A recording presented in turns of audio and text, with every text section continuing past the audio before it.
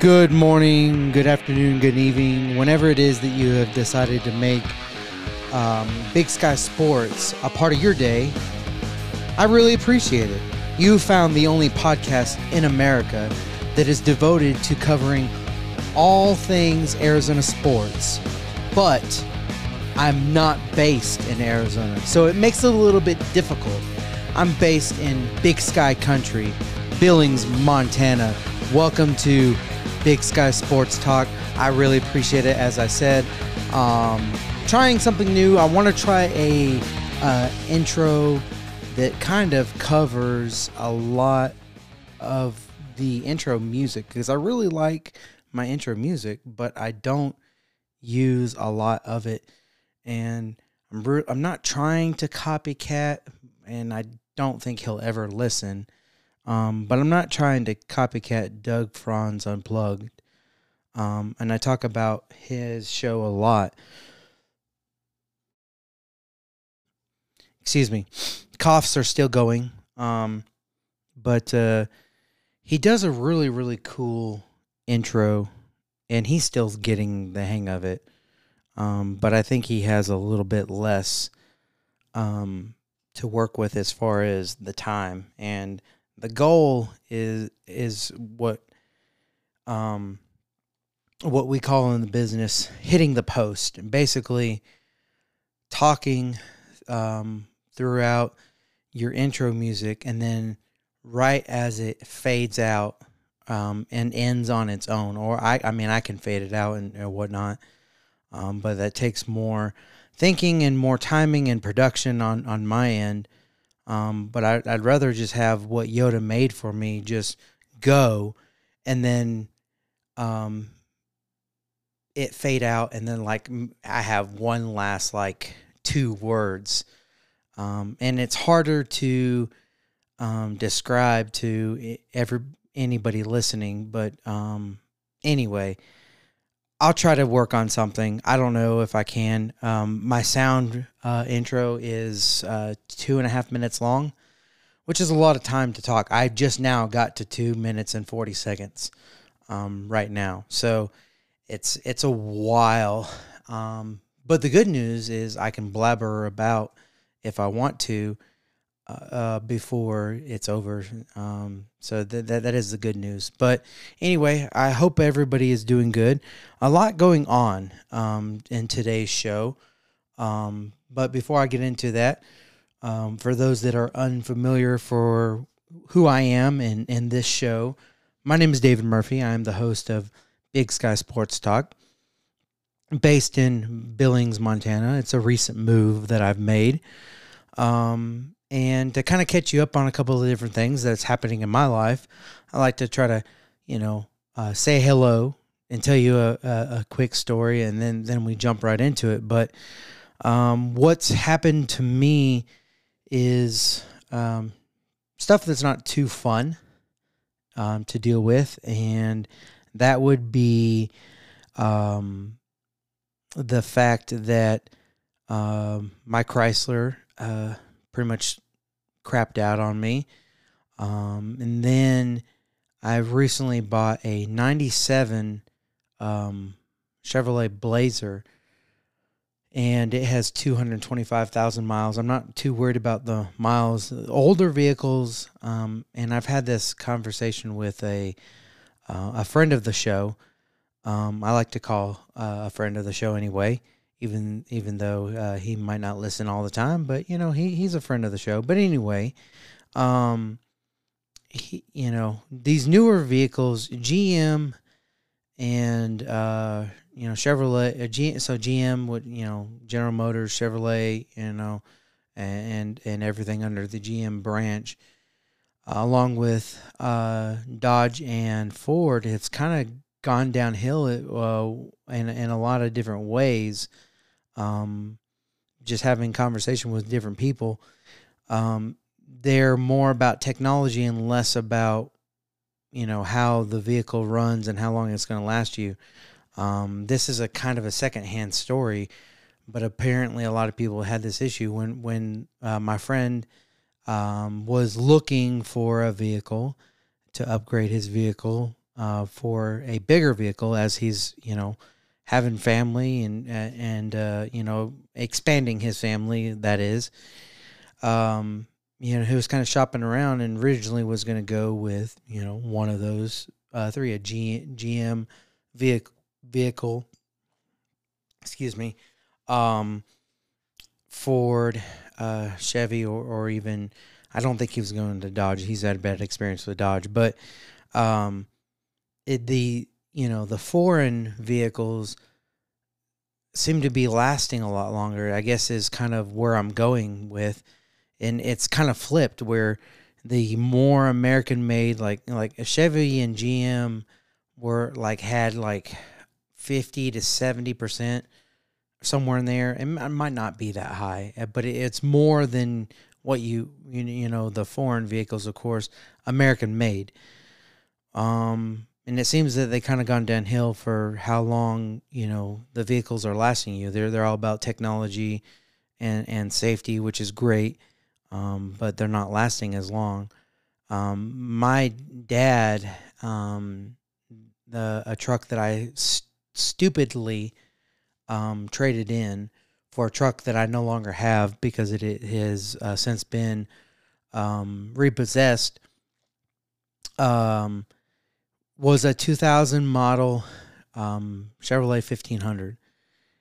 If I had, and the reason why I parted with it is because I did have a lot of more recent, or at the time, recent issues, and I'm like, man, it's costing me a lot of money. It might be time to move on. And I did, like an idiot. I loved the vehicle that I had, but,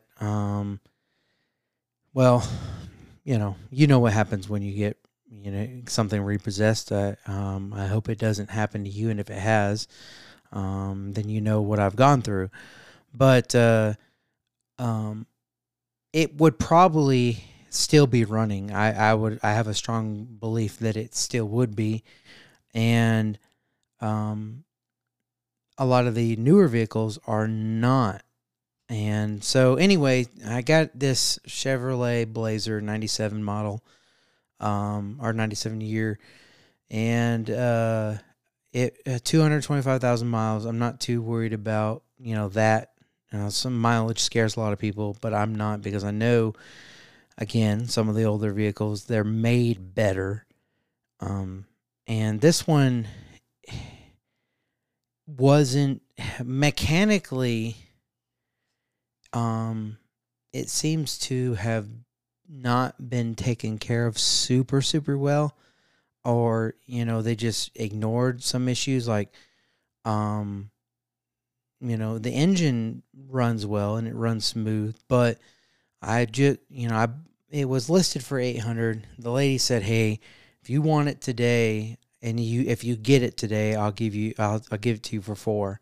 So can't beat that.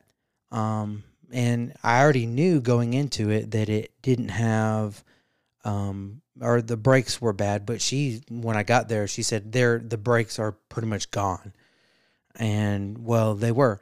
So I got the brakes taken care of, and my mechanic down here said there are some other issues that you can get by with right now, but I would address them soon, and maybe little by little if you can. We know that not everybody has, a bunch of money to drop. So needless to say, even though 400 was good, maybe I'll be putting more into it than I was anticipating. But that's where we are now. Have this vehicle, and I'm gonna try to get it going. If not, then I might go a different route for another vehicle if it's still available. But we'll see. So anyway, that's that. But we got a lot going on. Got some Cardinals today, more Cardinals news than anything. And Diamondbacks, and I think there was something else. I don't have on the top of my head. I need to write things down, but I work better off the cuff, but apparently not. Even apparently I still don't work that well off the cuff either. But I think the main thing was that, and if there's anything else, well, I timestamp, so you'll see it. So anyway, that's next on sports. Sports. See, there I go again. I got to remake that advertisement, by the way. So you've already heard from Anchor at the beginning of the show. This is Big Sky Sports Talk, but all that is up next on Big Sky Sports, and we'll get the show going. I appreciate it.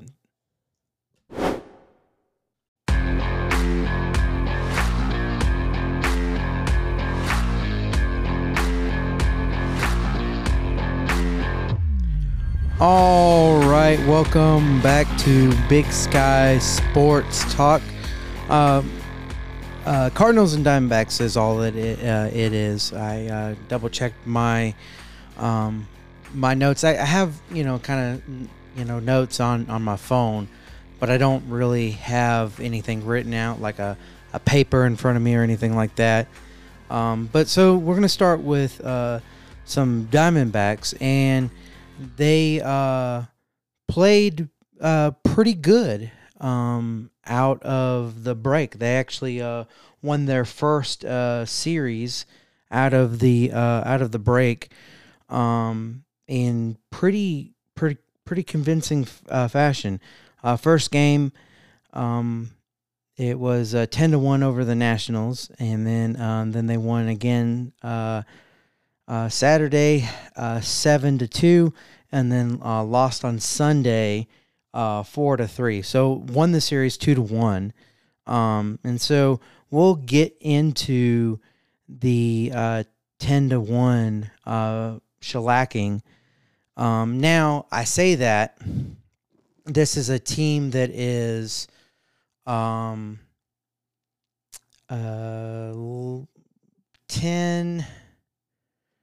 games under 500. The Diamondbacks are. Hold on. 11 games under 500. They're 41-52, and they're playing against a Nationals team that's worse than they are. 10 games worse, 31-64. So, I mean, winning 10-1 is really, really good. Bats were alive, and it started in the third. Four runs in the third were scored, and then another run in the fifth, another in the sixth, seventh. There was another, and then in the eighth was pretty big, and the last bit of scoring is where they would get their 8, 9, and 10 runs in the bottom of the eighth, and the only run for Washington was the top of the ninth. So 10-1. Former Diamondback Patrick Corbin with the loss. Zach Gallen was just absolutely masterful.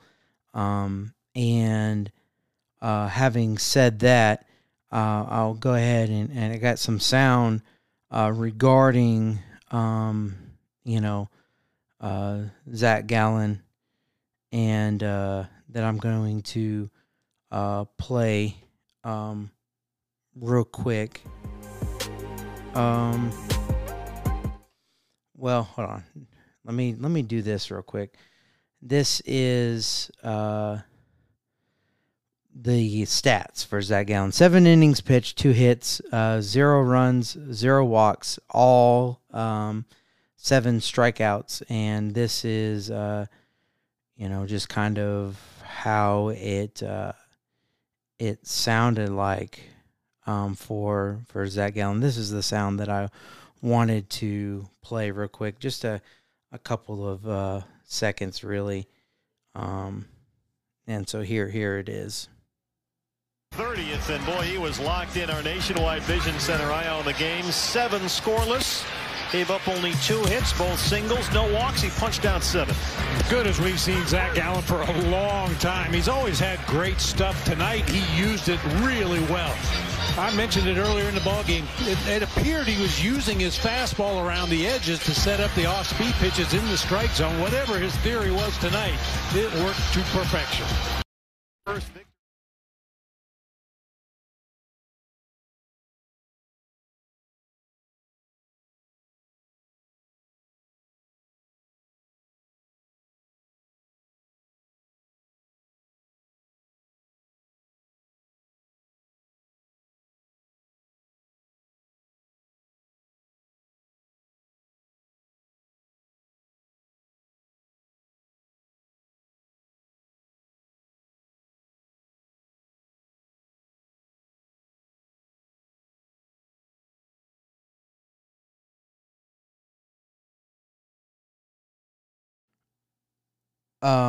Sorry for that blank there. That's the second time I've done that. God. I've been talking for a couple minutes. Helps when you unmute your mic. But anyway, that was the brief thing on Zach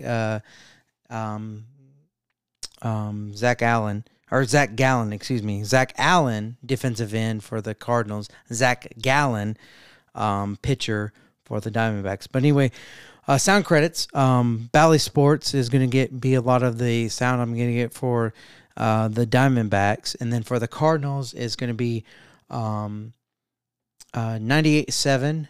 I'll have some things from them. And then the YouTube page for the Arizona Cardinals, as well as azcardinals.com. So, and if there's anything else that I play, I'll give credit to them. Anyway, 10-1. I mean, there's not much really to say. Zach Gallen, 5-2. He gets the win, and that is his record. Now, jumping to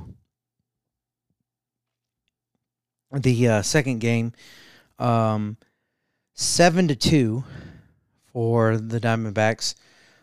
So back-to-back wins coming from the break, and then Mad Bum actually worth a little something. He is actually worth a little something. He improves his record to 6-9. Scoring runs, one in the first, another in the second. Washington, they would score one in the third, making it 1-2. And then bottom of the fourth, a run would score. Bottom of the sixth, a run would score. Or no, excuse me. Bottom of the sixth, 3 runs would score. Runs 4, 5, and 6 and 7. So 4 runs would score. My math is wrong. All in the sixth, and then Washington would get one more in the top of the eighth, and that would be it. So 7-2. But here is what it sounded like the last out. The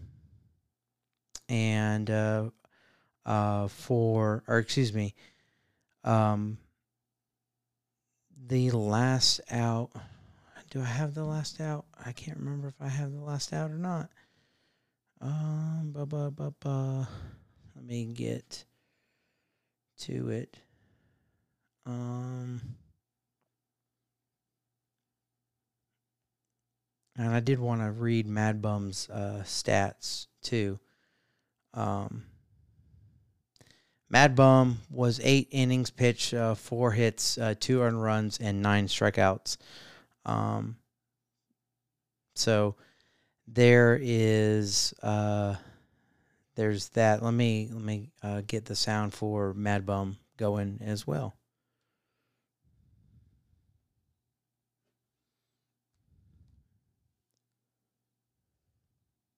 starting to become a lot more fun for him, you know, and it's fun when you're throwing the ball well. Obviously, when you're as great as Madison Bumgarner has been, but you're really starting to see him enjoy his stroll to the mound, but you know, every time he takes the mound. So good to have him back.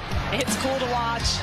2.5 years into his tenure here, as you see that Soto had no answer for it. Just the painting. He was painting, and no walks. No walks, 9 strikeouts. He was hammering the inside corner, the outside corner. He was elevating when he needed to, and he had all his pitches. We talked about Zach Gallen last night, having everything working. Madison Bumgarner was exactly the same tonight. He had everything working, just dominant through.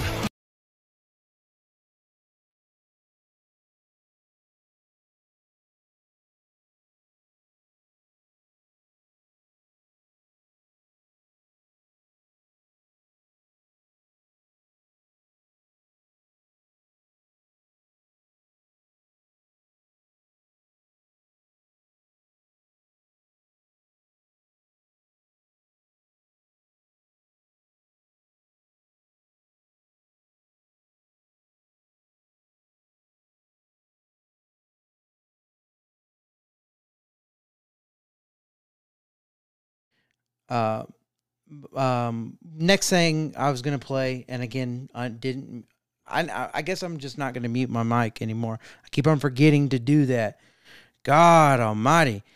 But the reason why I'm doing that is because I'm doing other things behind the mic. I'm getting other things going and ready, or trying to.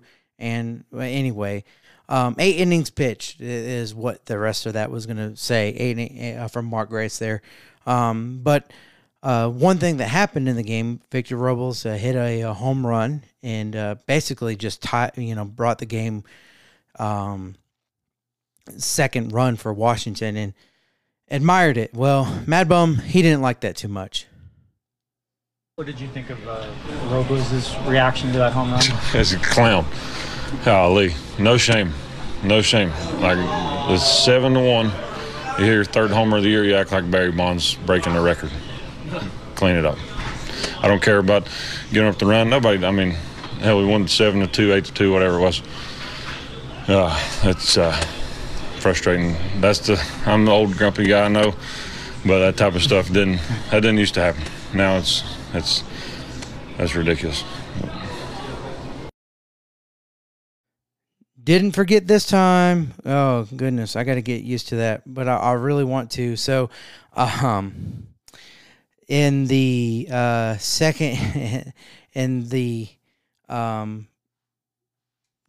later in the next game on Sunday, Sunday's game was actually the game that Diamondbacks had lost.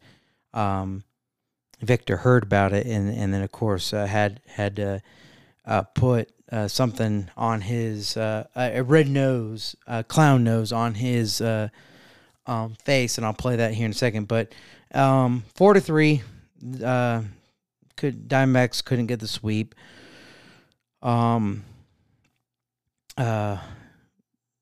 very rare Joe Mantiply with the loss. Diamondbacks would score 2 runs in the first. Washington would score one in the fourth. Diamondbacks would answer with 1 more in the fourth, 1-3 now.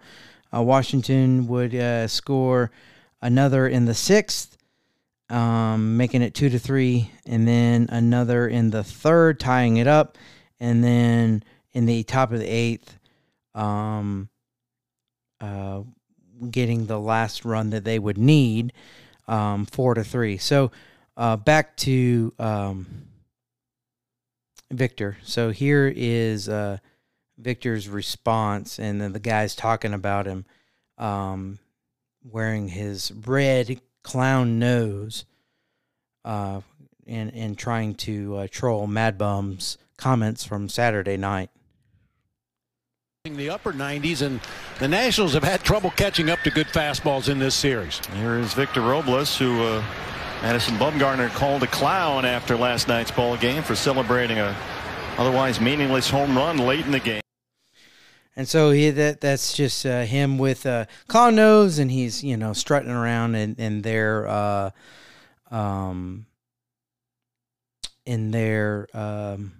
dugout, in the Washington dugout.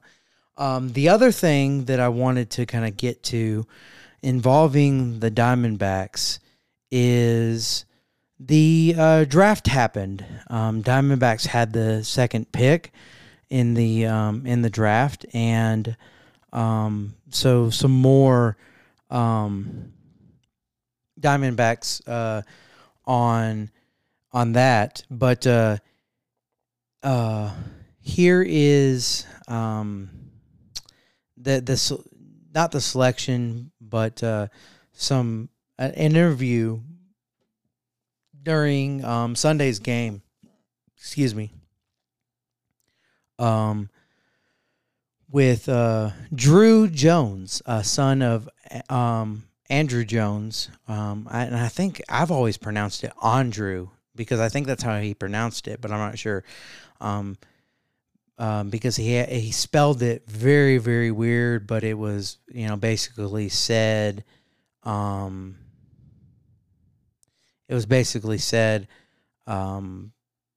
Andrew or, you know, whatever. But let me get to it in just the interview, talking about the selection of Drew Jones, and a lot of people arguably believe that he was the best player. Baltimore had the first pick. I can't remember who they selected. I didn't watch the draft, didn't follow it too much.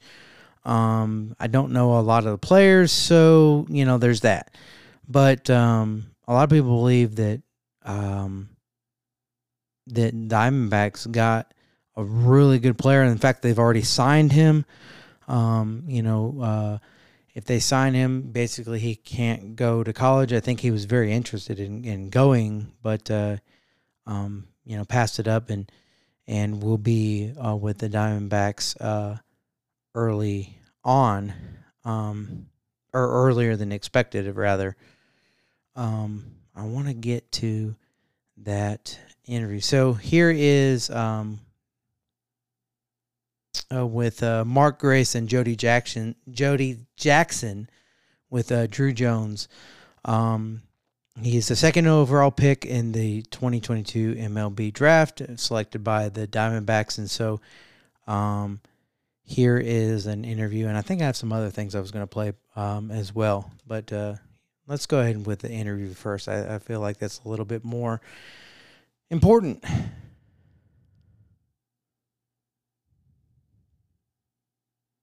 Drew Jones joining us right now. And Drew, I know this is your first trip to Chase Field. You've already, though, been in the outfield shagging balls. You've took some swings. He's talked to the media, Gracie, already a couple times. So thanks for stopping by, number one. Yeah, thank you guys. It's been a whirlwind. How are you feeling today? I'm good. I'm ecstatic to be here. It's a great time.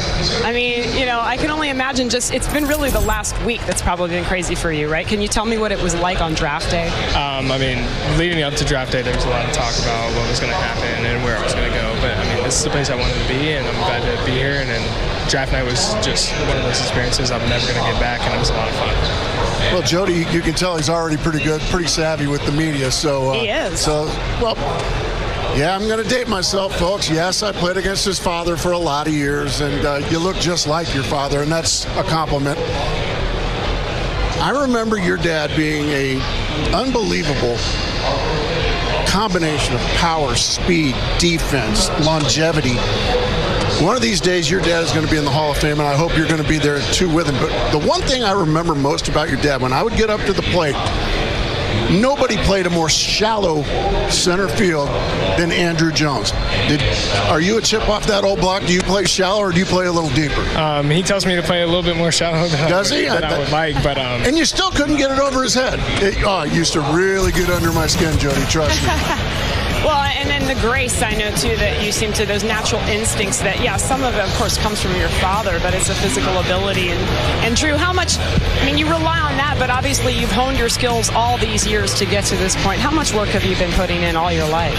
I mean, every day is a grind. You know, you go out there and you try and compete every day and just make sure that you're ready to go every time. And these moments are the moments that you're not going to get back. So being able to be in this situation and be where I'm at right now.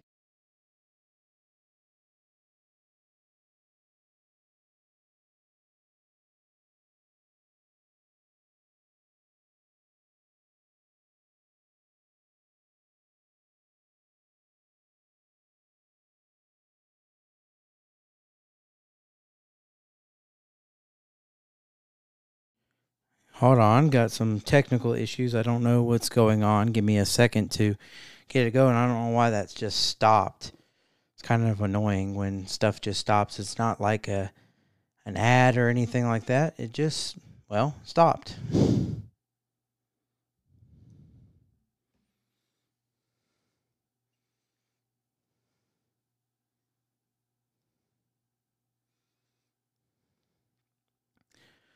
Oh my goodness, this technology is annoying. Have something going really well and then, you know, well, just stops, you know, for no reason. So let's try to get that going back again. So here's I got it going. Here it is.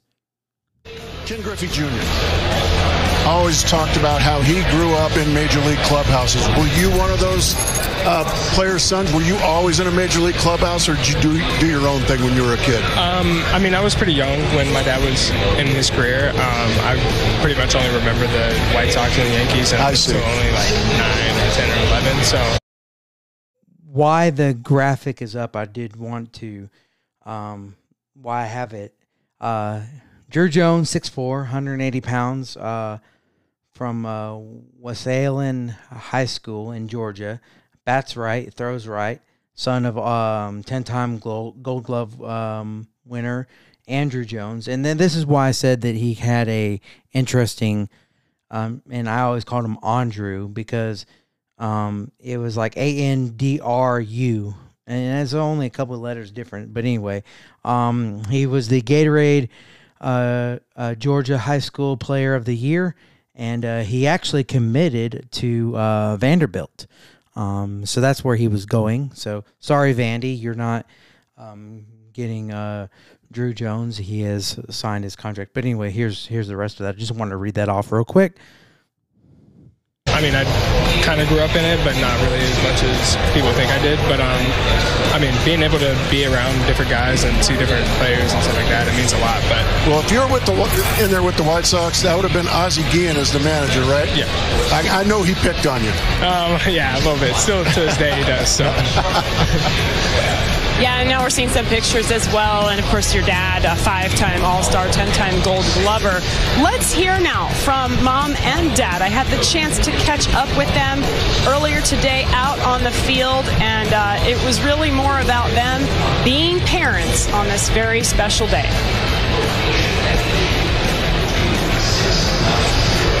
Okay, we're going to hear from them in just a moment. But, you know, when I think about getting to this point, I asked your mom, too, just about, you know, you have the physical tools, but it is a grind, right? And you get to this point, but it's also been a lot of fun, I'm sure. How much are you preparing yourself mentally now for where you're going to, you know, go in the minor league system and prepare for this as just an 18-year-old? I mean, I think I'm ready to go. I'm mentally ready. Been mentally preparing myself all season with different scouts coming to different games. You know, you have like 15-plus people there, which is a lot different than normal. But, I mean, I think I'm ready to go. I'm ready to be out there. I'm excited. I think we have now the interviews with your parents. Again, it was fun to get a chance to chat with them. We'll hear from Andrew and Nicole. Oh, man, today is awesome. I mean, I'm so proud of him, the man he become, and the journey that he's chasing. So just be happy to be here, and you know, this is a great organization for him, and I'm looking forward to see what the future dictates for him. All that's run through my brain the last few days is just, wow, we've been at this since he was 3 years old, and for it to come here is just the total payoff and just everything he dreamed of. So it's sort of like watching your life flash before your eyes in slow motion, though. I imagine you're pretty grateful for them, aren't you, Drew? I am. They're great parents. I'm around my mom a lot more than my dad, but I mean, she means a lot to me, and just being able to hear her talk about me in that way means a lot. Yeah, moms have, you know, especially your dad playing ball. I mean, you know, she bears the brunt of driving you around, getting you where you need to go, all of that stuff. Yeah, but I mean, it means a lot because she's been there for me every step of the way, and I mean, to continue to have her on my side means a lot. Yeah. Real quick, Drew, have you been told, has anybody told you where your professional career is going to start? What city? ACO, so Scott. Oh, okay, so out here. Yeah. Here. Gotcha. I coached in that league. It's a little warm this time of year. Yeah, I mean, so just understand that. Just got to drink water. There you go. A lot of shade, exactly. See that? Unlike where you're from in Georgia, it's dry heat. But it's still a very strong heat. But, you know, so you were out there in the outfield. I got to tell this story because one of the balls during BP hit the rafters, and you're out there, and those guys, tell me what this experience was like and what happened there. I mean, it's a different experience to be around those guys. I mean, I did it when I was younger. I was only 8, so it's a lot different. I mean, I was probably just hanging around my dad, but being around those types of guys and being in this position, that means a lot. But Peralta was trying to get one of the balls to hit the rafters, and he said if I dropped it, he was going to make me take the entire outfield out to dinner. So, but I mean, I was able to catch it. I mean, you caught it, though, didn't you? It's a lot different. It's a high ceiling, and hitting the rafters is different. But that's impressive, by the way. You've never been here. You just played the ball off the rafters. So. Yeah, there it is. It's in the rafters now. Good shoestring catch there, attaboy. I lost a couple up there. I mean, they were shooting them pretty high. They were trying to get them up there, so that's a lot different than what I'm used to. But how about the batter's eye here? I saw you take some swings. At least one went out, I saw. I was kind of doing multiple things, but how did you like hitting here? It's nice. The backdrop's really comfortable. It's a great batter's eye. Yeah, you see every stitch on the ball. Yeah. It's beautiful. Yeah, there's no shadows, so that makes it a lot easier. And Jody, the Angels are singing as we have him here with us here on the pregame show, so this is working out great.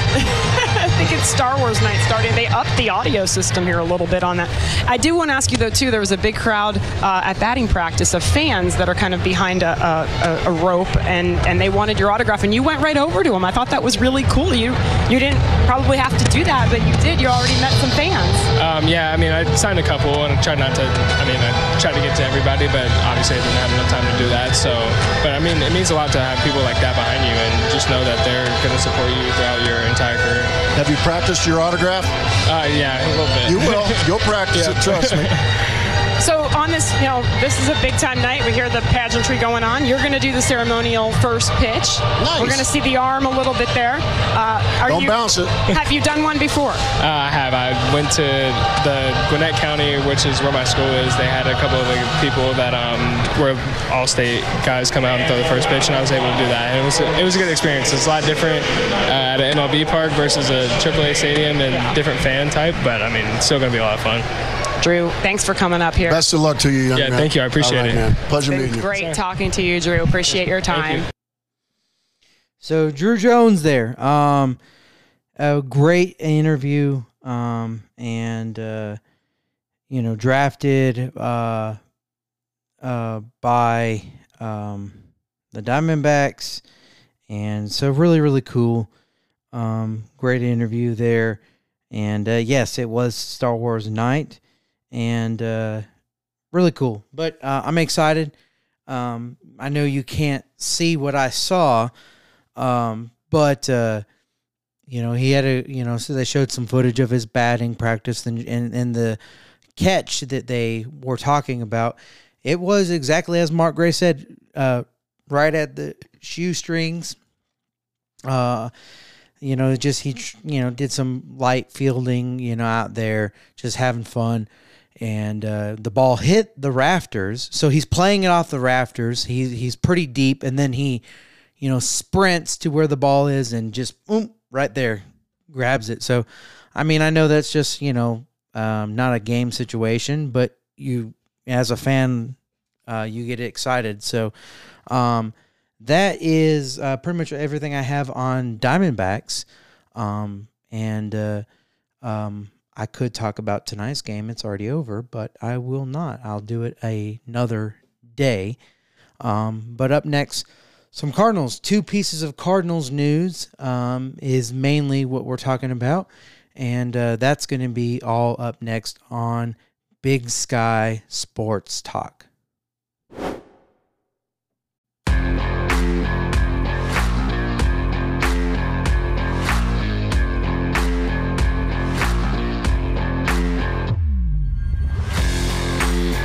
All right, welcome back to Big Sky Sports Talk.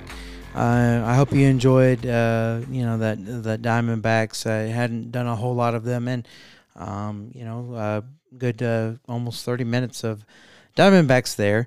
I'm gonna play something that's unrelated to anything Arizona Cardinals, except for a former player of the Cardinals and Ron Wolfley. But this, I'm just going to go ahead and just play it, and then I'll explain it after it's played. Isaiah! Ron Wolfley! Oh, my brother! How are you doing, Isaiah? I'm good, and you? Come on You wedge buster? You wedge buster? Come here, man. Let me give you a hug. There you go. How you doing, big guy? I'm doing really, really well. Really well. Speaking of, did you see this? This is the bag they gave me. They wanted to give to you, and it's got some swag in it that I think you're really gonna like. I think there's some polos in there. I think maybe a t-shirt, maybe a hat. You know who Dave Pesh is. Yes. Great play-by-play guy, right? Yes. So remember this, Isaiah, the play-by-play guy always follows the ball. He always follows the ball, and he calls what's going on around the ball, where the color analyst talks about everything else around it. That's my job. That's what I do. Why did they take fullbacks away after 1991? Yeah, you know what? It's interesting. Yeah, fullbacks. This kid knows what he's talking about right here, okay? Yes. 1991, yeah, you know what, it has declined since 1991, but guess what? What? It's coming back. The fullback is coming back. There are 22 teams in the National Football League. Make sure you get this. There are 22 teams in the National Football League that actually have a fullback on their roster. Here you go, bud. Here's the Cardinals bag. It's a Cardinals bag. And believe me, they put that stuff in there because I have no concept of that. Oh, there it is. Hey, I got to tell you about this hat. This is a brand new Cardinals hat. Hold it for a minute right here. It's a brand new Cardinals hat, and it's camouflage. It's got all these different colors on it, but it's the colors of the Cardinals. It's red and black and white and gray, and it's got the Cardinal logo. Feel it, the Cardinal logo right there in the front of it. It's one of the coolest hats, and it's new, and it's selling really well. I consider this to be the beginning of a friendship. So if there's anything that I can do for you. I want to go up and see a broadcast in person. You know what? I will work on that. How cool. That is Isaiah Cosme. It's Cosme, and I probably some letters that are silent. But he is a survivor of shaken baby syndrome. Big fan of Ron Wolfley, who played for the Cardinals in the late 80s and 90s.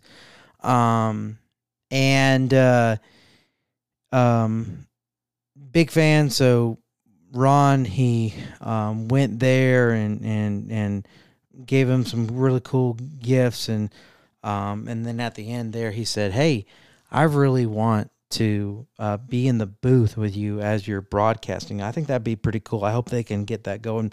Just wanted to play something just kind of really cool, really fun before I get into everything else. But it's that's that. So first thing of news is and this was kind of underrated news. Rodney Hudson is going to be back. He's reported to be back with the Cardinals. He was already signed, but he didn't show up for minicamp. He didn't show up for OTAs. He didn't show up for anything, and one of the only players not to show up for anything, and then announced his return. So here is, on 98.7, their YouTube page for sound credits, some reaction to that news, and who other than Ron Wolfley and Luke Lipinski, reacting to it. No one else really did. But Wolf, being a fullback, part of the offensive line, as far as what he did, can appreciate Rodney Hudson coming back, and which is very huge. If you know Rodney Hudson, he's probably one of the best centers out there. So here's that. Arizona Sports. Breaking news. All right, Jesse's got some breaking news for us, Jesse. All right, Ian Rappaport just tweeted, Arizona Cardinals veteran center Rodney Hudson, who stayed away from mandatory minicamp and whose status for 2022 was uncertain, has informed the team he's returning and will play in 2022. Yeah! Sources say he'll be with veterans when they report next Tuesday. No way! Oh, here we go. Do we have some upbeat music? Somebody just fire it up right now. No way did I see that coming. No. Wow, that's huge. This is one of those. Whatever it was, baby. Whatever it was. It's fixed now. Let me be the first to say happy retroactive birthday to Rodney Hudson, since we all refused to acknowledge it last week. Now that you're back, happy birthday a week late, Rodney. Wait a minute, man. There it is. Hey, okay, this is, I don't know. Not good enough for you? No. As a matter of fact, pop that down, Rick. In fact, this is ruining it. That was a good attempt, yet it just sucked buttermilk. Okay, what do you want, Wolf? What do you want? I'll find something for you. What do you want?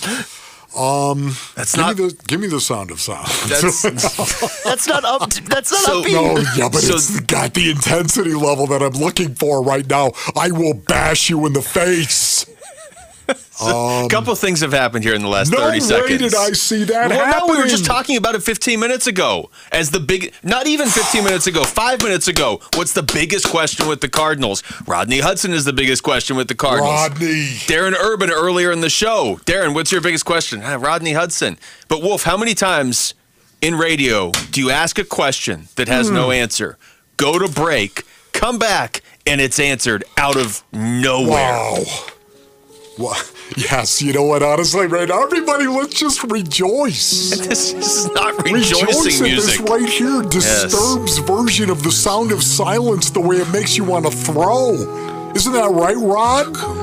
Rodney Hudson? Yeah, silence sucked. We got that for like 2 months from Rodney Hudson. Here we go. Where's Mike, Rodney? Where's the mic? Point him out, buddy. Let him know. What do we got? A little Bobcat coming? Is that it? We got 0, baby. Hun's over the wall, Kyler. Here it comes. Get ready. Rodney Hudson, how important is it when you have a center that actually can identify blitzes coming out of the secondary and pass those along to the quarterback? That's something Rodney Hudson is really, really good, really adept at doing. Now, all of a sudden, you've got Rodney Hudson coming back. What day is it before training camp? Is it day 58? Before the start of the season, Day 57? Yeah, the Cardinals tweeting it out, right, every day? 56? 56, is yeah. it? Yeah, tweet it out again, Rodney Hudson. He's back, baby. The other great moment here is I knew the news as we were coming back, so I didn't even say anything. I just sat here and stared at you as Jesse was reading the news to see your reaction. And you had something like, okay, all right, Rick's talking. Rodney Hudson, what's he talking? And then never did I think that was going to happen today. Rodney Hudson, I thought Rodney Hudson was done. I said as much. Well, as anybody can tell from the music, if you're just tuning in, we have great news. I'm very confused when to pot this down. I don't really know what I'm doing. Now's a good time. Now you can pot it down. You can pot it down now. Because anybody that's tuning in is probably like, why did the Cardinals just relocate to a different city this season? No. That was supposed to be happy music. Let's see. I put down biggest concerns on offense and defense going into training camp. You can go ahead and cross one of those off. Rodney Hudson and this offensive line nuked. Well, if I'm going to go ahead and put this in the positive category. This is a big positive. Rodney Hudson is coming back. Hallelujah. Wow, that is awesome. So I had this list about a week ago. Where's the Tylenol? and it had 4 names on it that we had to get answers. Go ahead, my young Cranks. Okay, you shouldn't have to Google Christmas vacation. Everybody should just be watching that simultaneously as you listen to the show. The four questions that I had, 4 names, okay? Yeah. DeAndre Ayton, Kyler Murray, Rodney Hudson, Kevin Durant. Okay, well, DA's back. Okay, DA's back. Rodney Hudson's back. Rodney Hudson is back, baby. This list, I just had this list out like 5 or 6 days ago. We've already got answers to 2 of them. Now, and I've always thought Kyler would get his deal, but now it feels like that deal's going to be announced like tomorrow or something, doesn't it? Yes, you're right. And then aren't you going to feel left out, KD, if you don't join the party in Arizona? Oh, my goodness. At some point in time, I'm okay with it, though. I'm just saying. I know there's a lot of people want KD out there. You'd be okay with anything right now. KD or back is what I've always believed. Kevin Durant, of course, or bring it back, run it back. I'm okay with that. The only thing better is KD and back, if you know what I mean. I just asked you 10 minutes ago if you could only have one back for week 1, DeAndre Hopkins or Rodney Hudson. And you didn't hesitate. You said Rodney Hudson. Rodney Hudson. And he's back. And he's back, man. That's why the hands went up, man. Do you have any idea, once again, how important it is to have that guy? And I'm not just talking about some okay center. We're talking about a guy that understands the game. We're talking about a guy who is a coach on the field. Talking about a guy that is a leader. Talking about a guy that still is very, very good at solidifying the interior protection in a pocket. That's critical, especially when your quarterback's 5'10" and an eighth. It's critical. Boy, this is huge, man. It really is.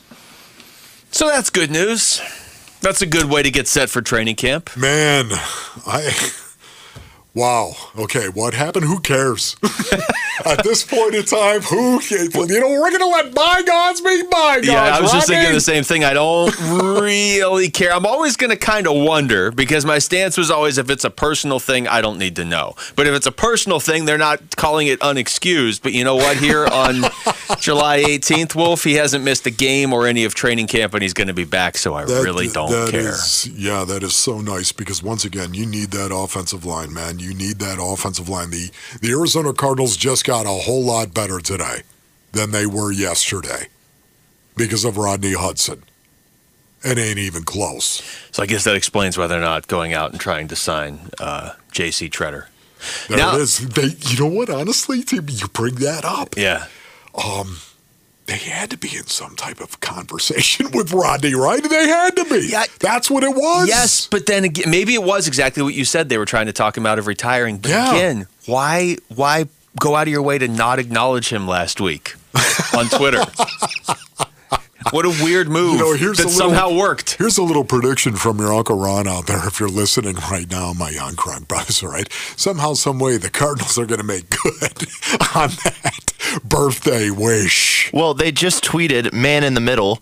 with a picture of Rodney Hudson. Okay, so they are acknowledging him. Man in the there middle. we go. So this is not like when DA re-signed him. Rick, It's like, all you're right, all whatever. over this, baby. I love it. Maybe the Pacers offer sheet of Rodney Hudson, and that's what got everything going there. We just need the Pacers to keep doing crazy stuff, and that starts everything. Man, that is so big. You have no idea just how big that is right there. The leadership, the knowledge, the ability to go out and brawl, especially in the NFC West. Would you say there's some good defensive linemen in the NFC West? Especially one in particular that you need to be solid in the middle against. Oh, yeah, baby. Game changer for the Cardinals. I'm just trying to I'm reading the comments back to that post, seeing if anybody is asking what happened. Everybody's asking if he's playing, so apparently nobody was looking at the earlier news. Oh, okay. Everybody's like, why are you posting this picture of Rodney Hudson? By the way, Rick, you're sure of this, right, Rick? According to Ian Rappaport of NFL Network, his sources say that Rodney Hudson will be playing for the Cardinals this season. That would be the worst moment ever. That would be. If we saw Wolf just emotionally just break down in the final half hour of the show. Oh, man, that would be, give me the Kleenex. Yeah. So that's big news, and you know, it's interesting that they mentioned, you know, the thing of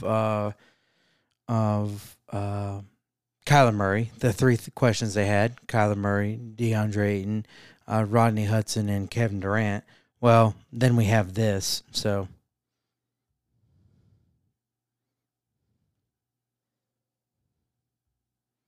Breaking news. According to Ian Rappaport, the Cardinals and QB Kyler Murray have now agreed to terms on the extension. Wow, there we go. And I would imagine we will get some details of that extension very quickly. He just put an emoji of a money bag. Oh, yeah. Oh, he got a No bag. I'm sure terms, he got a bag. But a bag. Yeah, this is twice a DeAndre Ayton bag. This is a big bag. This is the bag that you get if you're an elite franchise quarterback in the NFL. So that's good. I think that's everything. I mean, good on the Cardinals for not letting this drift into next week. And good on both sides for being able to get this done. Because clearly, I don't know this for a fact yet, but clearly, if Lamar Jackson is hung up on 100% fully guaranteed and that deal is going nowhere, I'm thinking this Kyler Murray guaranteed money is not 100%.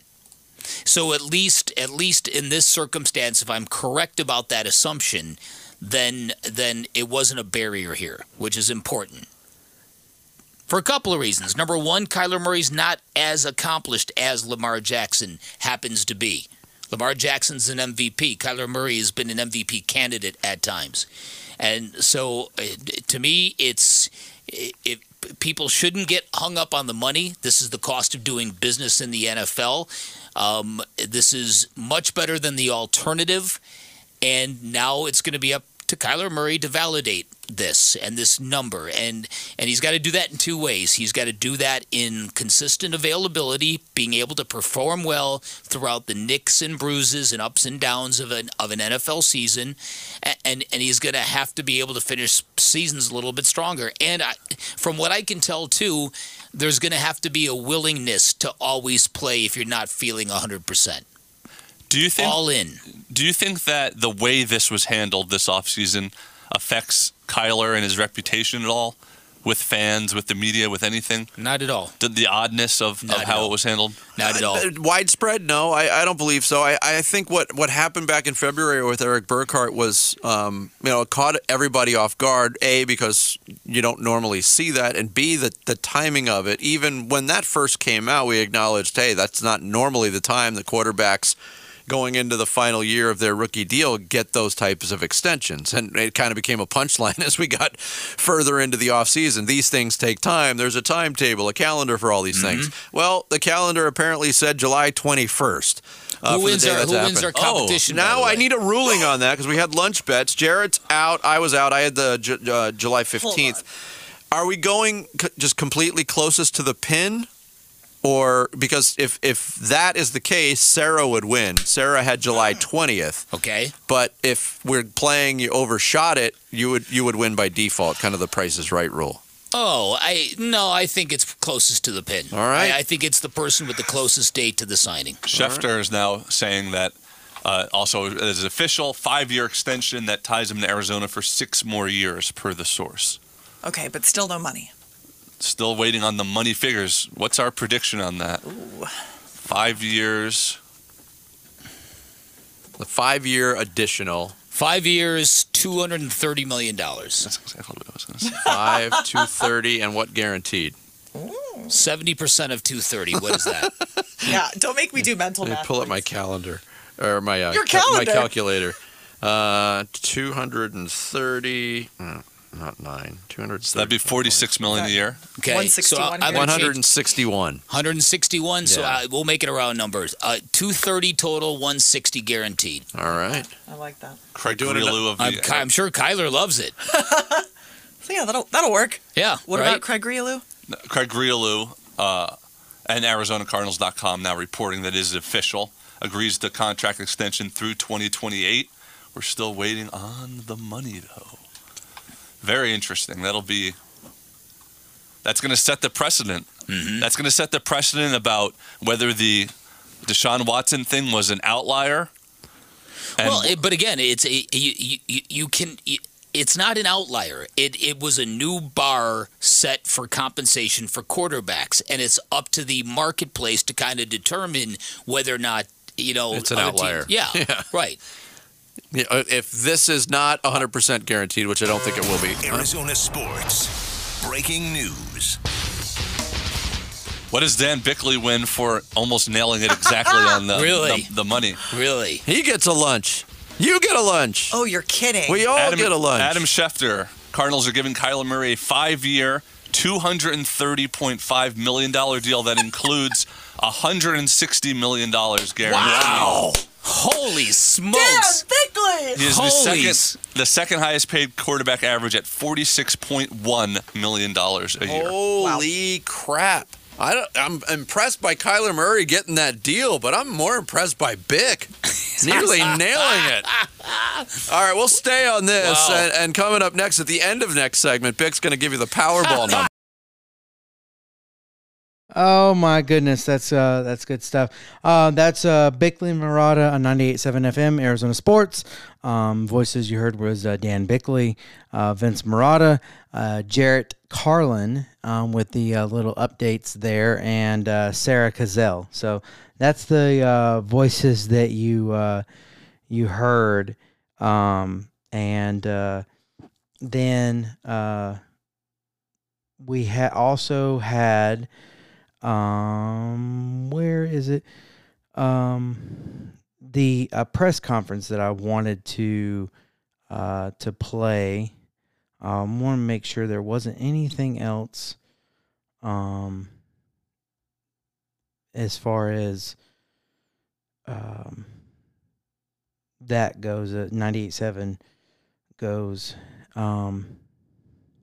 But I did see a thing comparison for Kyler Murray, and there was a question asked, and you'll hear it, was asked by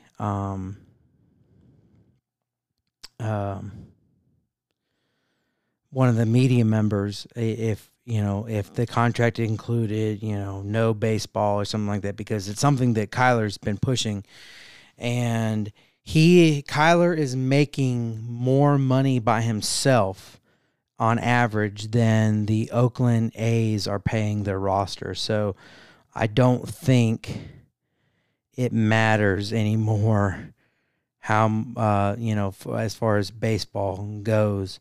I'm sure there is some kind of language that that says Kyler can't play baseball, but this came out today. I'll go ahead and read this. Contracts are about give and take. This is Ian Rappaport. One example from the Arizona Cardinals, quarterback Kyler Murray's $230.5 million contract is that there is an addendum that requires 4 hours of independent study, that's in quotes, per game week. It was important to the team making a commitment at that level. Thus, it was important to Murray. And I find that very, very interesting and actually kind of funny. And a lot of people are reacting to it being that what it is, being funny. Because there was been a lot of reports of Kyler Murray, that he doesn't watch a lot of film. He practices hard, but he doesn't watch a lot of film on his own, and just kind of skates by. So I don't know, that to be true. But anyway, they're that's kind of what happened. But let's go ahead and I'm gonna go ahead and go into that press conference. And there's one other thing on I think one or two other things on Kyler Murray, but credits to Arizona Cardinals. So azcardinals.com, and I'm playing this from their YouTube page, but azcardinals.com it has the same information as well. Two interviews, but first the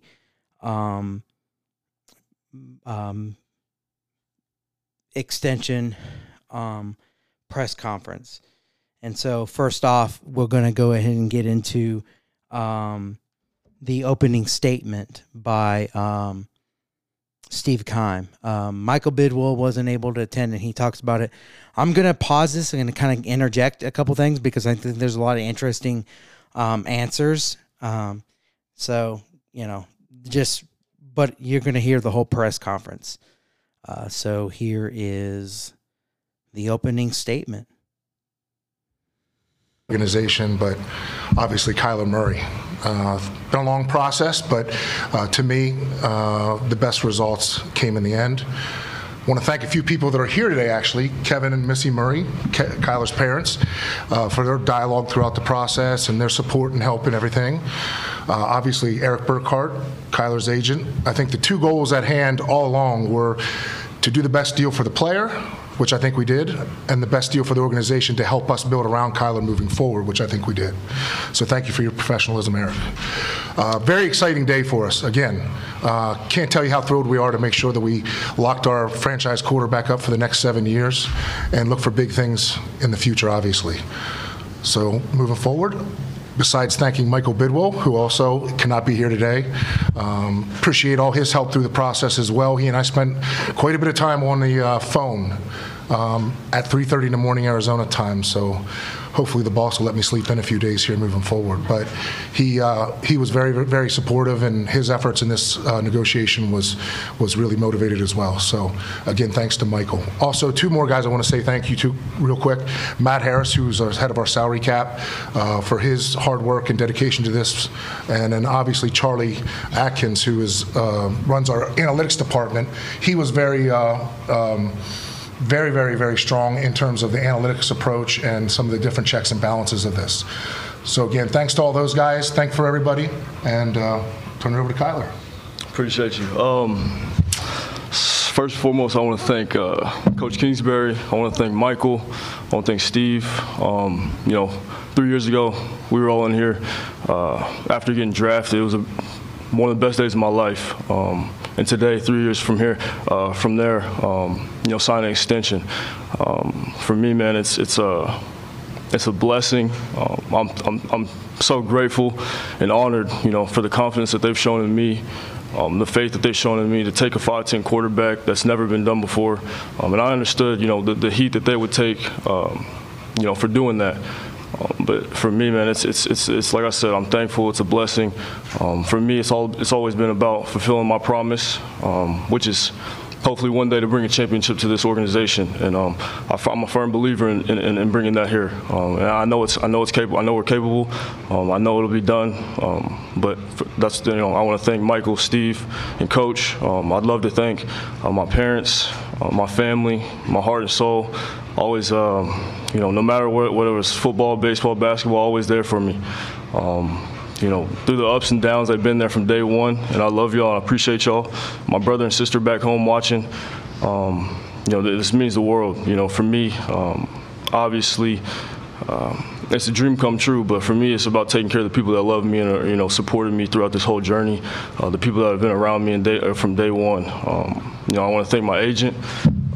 There's a lot of ups and downs, a lot of good days, a lot of bad days, a lot of hate, a lot of negativity, but that's part of the deal. You were a dog, you know what I'm saying? You were always there for me.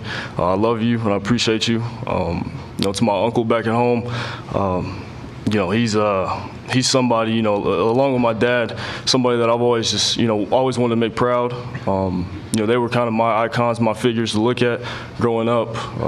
Sports related and off the field. Everything was done right. Morals and values, everything, they instilled in me from a young age.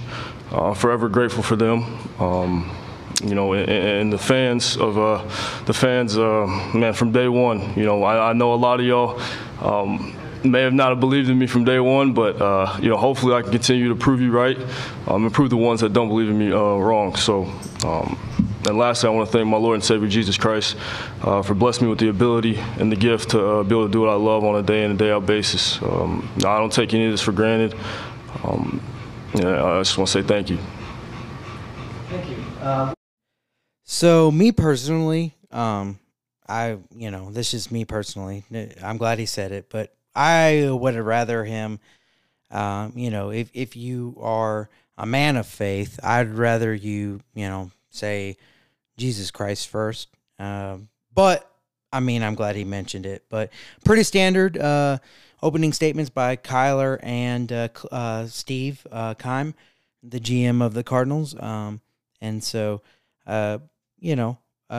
he is right. It is his job. And to, bring a championship. Will he? We'll find out. But here's the rest of the conference.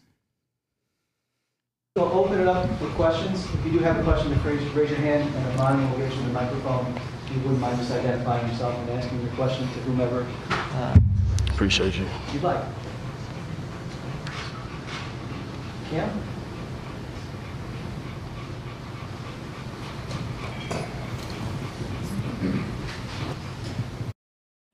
By the way, the noise that you hear, it sounds like a panting dog. It is a panting dog. Kyler's dog Swoosh was also in attendance. So that's the noise you hear. It's not your phone. It's not my phone. It's not my equipment. That's a dog at the press conference.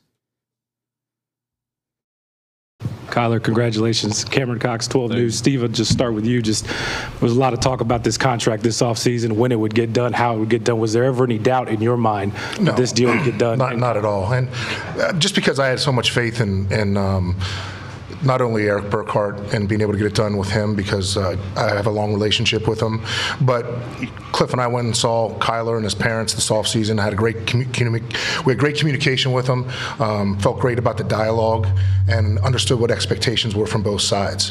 And then I just had to get through the draft and free agency, which takes a lot of my time. So once I was able to get through that, be able to focus on the contract and feel like both sides are pretty happy.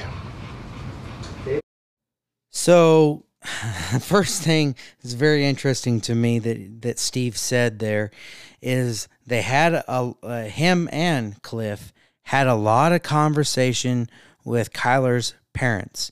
That is me personally a first. Now, it might be something that always happens. I have no idea.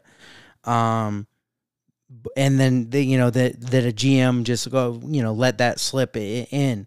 I don't know. Don't know what to take from it. But there has been speculation almost all along that, that Kyler lets his parents kind of run the show. He wants to make them proud, and so therefore he lets them run the show. And with that answer, it almost seems to be true. But the thing is that he needs to understand, Kyler needs to understand, is that your parents don't work for you. You don't work for your parents.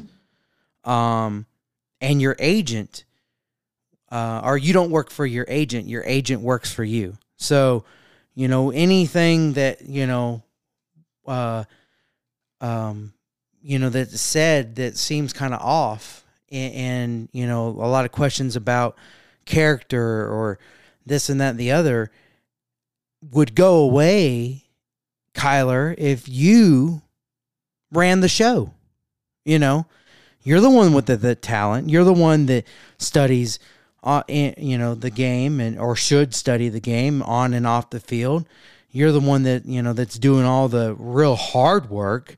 Your agent is doing a lot of the hard work as far as, negotiating for you. That's what they do. That's what you pay them for, not your parents, though. And so I just have a hard time believing anything that, and you're going to hear him say a couple of times, that I took a lot of heat and, this and that and the other. You wouldn't have if there's things that you didn't do that you should have done and things that you shouldn't have done that you did do. That's all I got to say on that. Well, maybe not all I got to say, because if it comes up, as it comes up throughout the thing, I might have some more to add. So anyway, next question. David? Hey, David Brent from the AP. Kyler, you were talking about the good days and the bad days through all this, and obviously this is a good day, but what were the bad days like? Did you think about going to other teams? I mean, was there ever a point you thought you might not be a Cardinal? Never. No, this is where I want to be. I made that, made that clear. More so the bad days I'm talking about, just the negativity of taking the heat, throughout social media and all that stuff, which, I give him a little crap for because he put a lot of it on me. But y'all know I usually, I'm a quiet dude when it comes to social media and stuff like that. So just to be able to, sit there and take all the shots and stuff like that, it is what it is. But I understood, this is part of the business. Obviously, I let them take care of what they need to take care of. I just, I love the game of football, and that's my goal is, like I said, to win championships. Darren Urban from azcardinals.com. One for each of you. Steve, you mentioned being able to now build a team around him. I'm wondering, is the contract structure such that you were able to save a little bit money on the cap right now and be able to do some things? And Kyler, what does your outlook for yourself look like now that this is out of the way? I mean, now it's kind of like, okay, here comes the rest of my career. What's next in your mind, or is there really a next thing on your mind? I would say from my standpoint that not only does the player get taken care of, but there is some team-friendly things in there that were important to Kyler. So that says a lot about him as a teammate and as a competitor, that he wants good players around him, and he understands that. But at the same time, we knew that we had to reward him as well for the great play and what all he's accomplished, and really what the expectations are moving forward, which are extremely high. I personally feel like this is just a start. I feel like the past 3 years we've been able to do, a lot of great things. All we've done is go up. I've done a lot of great individual things, but again, for me, the goal is to win championships. And I feel like I said, this is the start. I mean, I think with a lot of the reps and experiences that I've been able to go through these past 3 years will help me help bring along all the rest of my guys. And I think as a collective, we'll only be better from here on out. Kyler, congrats on the deal. Luke Litton with 12 Sports as well. Curious, what do you think you learned the most throughout this process? Like you said, there were some ups and downs, and it probably felt like a fairly long offseason to get this deal done. What do you think you learned the most, maybe about yourself, from the start of the chats about the deal to now, today, with it being official? My focus is on getting better. And I think we've had a lot of discussions on how we do that. Obviously, working hard on off the field or out of the building, but that's my focus. I wasn't really too worried about the negotiations or what they discuss behind closed doors. Anybody close to me, will tell you, all I care about is winning, and all I care about is going to work and working hard. So that was my focus. Bob McMahon, in Arizona Republic. Kyler, can we put a quash to baseball now? What do you say? Put a squash to baseball. Oh, man. Say what? Did you guys see the payroll of the Oakland A's versus his contract? Enough said. What's up? Yeah, I'm where I want to be. I'm where I want to be. Hey, Kyler, congrats. Tyler Drake with Arizona Sports. Just wanted to know, with signing that deal comes with some added pressure. How do you plan to deal with that, and have you felt any of it yet? It's a pressure of all I've always wanted. I really don't feel pressure, but at the end of the day, I've always played quarterback. Everybody who plays quarterback understands the leadership aspect, the pressure aspect. I understand what comes with playing that position. My dad played quarterback. He always, he instilled that in me as far as the responsibilities of playing the position. I've played in, in front of many people, but as far as the coaches that I've played for, they've always preached it. I've played at Oklahoma. I've played at a prestigious high school. That's nothing new for me. So as far as the responsibilities, I'm prepared for it. And like I said, I'm gonna continue to strive for greatness. And my goal is to win championships. So. Alex Weiner, SI.com. Kyler, congratulations. How important was it to get this done before training camp started? I mean, I want to be here, so for me it was obviously it was a big deal, but now that's done, I'm focused on getting in the locker room with the guys, getting on the field.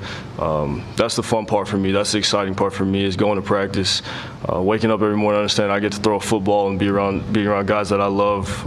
There's no better feeling like than playing this game, honestly. So I'm very grateful for this situation. Hey, Kyler, Josh Weinfuss, ESPN. Long off season, lots happened, Instagram, letter, everything. How did you personally handle all the ups and downs and kind of everything that as would come out? I mean, I was good.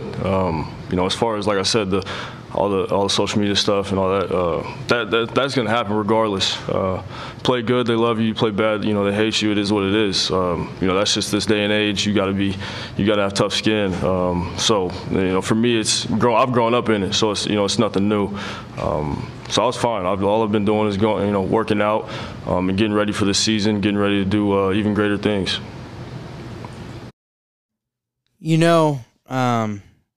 He's a great quarterback. I don't know if he is 100% worth the contract that he's getting. I think it annually and the average, second only to Aaron Rodgers. It's obviously not fully guaranteed like Deshaun Watson. Not all of it anyway. It is a large portion guaranteed. That the 160 or whatever it was, but he does make a $500,000 more, I think, than per year than Deshaun Watson.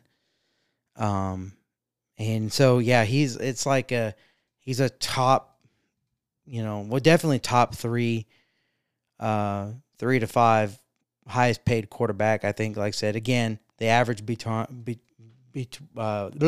average is, second only to Aaron Rodgers. And obviously, Kyler has a lot more to go to be that as good as Aaron Rodgers is. But he said, you play well, they love you, play bad, they hate you. That comes with the territory. But I think it's even more magnified when you think that 7 is greater than 2. Or excuse me. Yeah. Or 7 is less than 2, excuse me. When you think 7 is less than 2. And what I mean by that, throwing an underhand interception that goes for a touchdown, when you're backed up in your end zone, you can just take the sack, take the safety for 2 points. Obviously, yes, you're kicking it back to them, but who knows if your defense stops and then, all's well that ends well. But instead, they score 7 points. So I don't know what kind of math he learned, where 7 is less than 2, but that's, the big problem. There's no reason to throw an underhand ball and then also get it intercepted. Take your shots. And if you're in the end zone, take your safety, get to the sideline, figure it out, and come back. Now, they were already down a lot, and that made it worse. Well, not a lot. They weren't down a whole lot. I can't remember the exact score, but they were already down in that playoff game against the Rams. But there was no excuse for that. But anyway, yeah, that it gets magnified more, Kyler, when you do something like that. Next question. Hey, Kyler, Howard Balzer, allcardinals.com. You mentioned about just continuing to work to get better. Looking inwardly, where do you think those key areas are that you need to continue improving and getting better at? I think, as a whole, just attention to detail when it comes down to November and December. Everybody talks about how great we've been to come out the gate, but I think when it gets later in the season, guys are banged up. I've been banged up a couple times. The little things matter, and I think if we can all hone in on the little things, be great at the little things. I think that'll take us to the next level. I think, in the past we've kind of gotten away with doing things maybe not the right way, and it ends up catching up with us. And that's how I feel. So I think, again, with all the situations we've been through, all the reps and all the ups and downs, the positives and negatives, I think we can learn from all the negatives and take that into the next year. Kyler. Great answer right there. I really like his answer because it's exactly true. You can't blame it all on injuries. They got to pay attention to the little things. They're great at it in the beginning, and something happens, they slack off. And I think that that's a great answer, and a lot of reason. If we're looking for a reason, that's probably what it is that they're just not doing the little things 100% of the time. You got to do the little things, and that's in everything in life. So I really like that answer. I think that was good. I'm wondering if what your thoughts are about D-Hop's suspension and the addition of and trade for Hollywood Brown. I don't know anything about as far as what happens with D-Hop, but I know what type of guy he is. I know what type of competitor he is. The brother of mine, he's a great dude. Love him to death. So I just know whenever he gets back, he'll be ready to go. As far as acquiring Keith, man, he's I'm excited for Arizona to see what he's capable of, the world to see what he's capable of. I think he gets a bad rap as well. But like I said, those are two dudes that I'm very fond of, and they're great football players. So I'm excited they're on my team.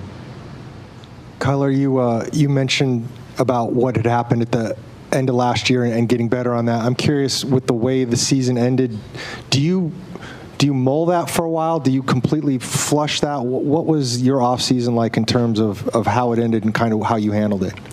I mean, it was definitely an unfortunate way to end the season, but.